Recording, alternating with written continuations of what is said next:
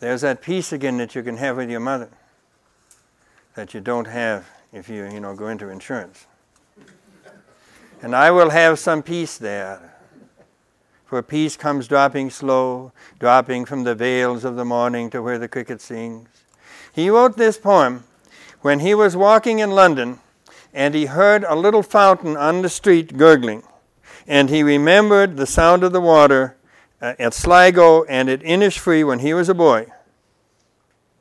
It doesn't take you long to find a connection with the mother through that.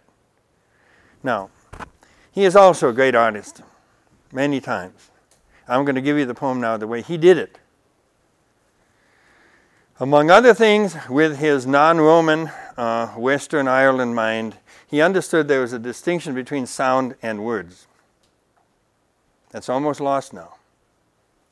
We are talking along, hardly make sounds.